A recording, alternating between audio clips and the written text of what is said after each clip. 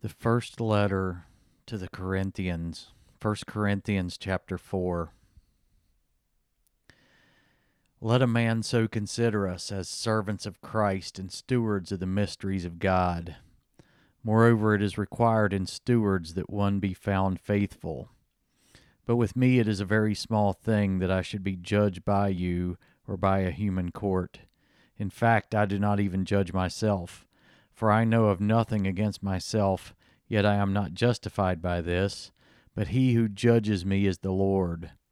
Therefore judge nothing before the time until the Lord comes, who will both bring to light the hidden things of darkness and reveal the counsels of the hearts. Then each one's praise will come from God. Now these things, brethren, I have figuratively transferred to myself and Apollos for your sakes, that you may learn in us not to think beyond what is written, that none of you may be puffed up on behalf of one another against the other. For who makes you differ from another? And what do you have that you did not receive? Now if you did indeed receive it, why do you boast as if you had not received it? You are already full. You are already rich. You have reigned as kings without us. Indeed, I could wish you did reign, that we also might reign with you. For I think that God has displayed us, the apostles, last as men condemned to death. For we have been made a spectacle to the world, both to angels and to men. We are fools for Christ's sake, but you are wise in Christ. We are weak, but you are strong. You are distinguished, but we are dishonored. To the present hour we both hunger and thirst, and we are poorly clothed and beaten and homeless.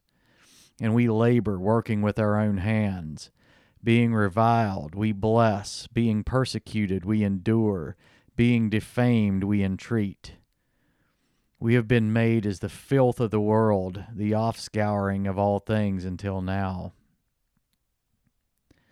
I did not write these things to shame you, but as my beloved children I warn you. For though you might have 10,000 instructors in Christ, yet do not have many fathers. For in Christ Jesus I have begotten you through the gospel.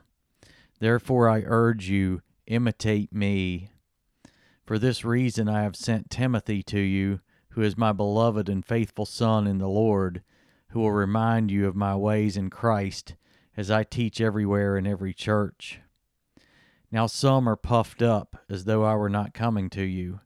But I will come to you shortly, if the Lord wills, and I will know, not the word of those who are puffed up, but the power. For the kingdom of God is not in word, but in power. What do you want?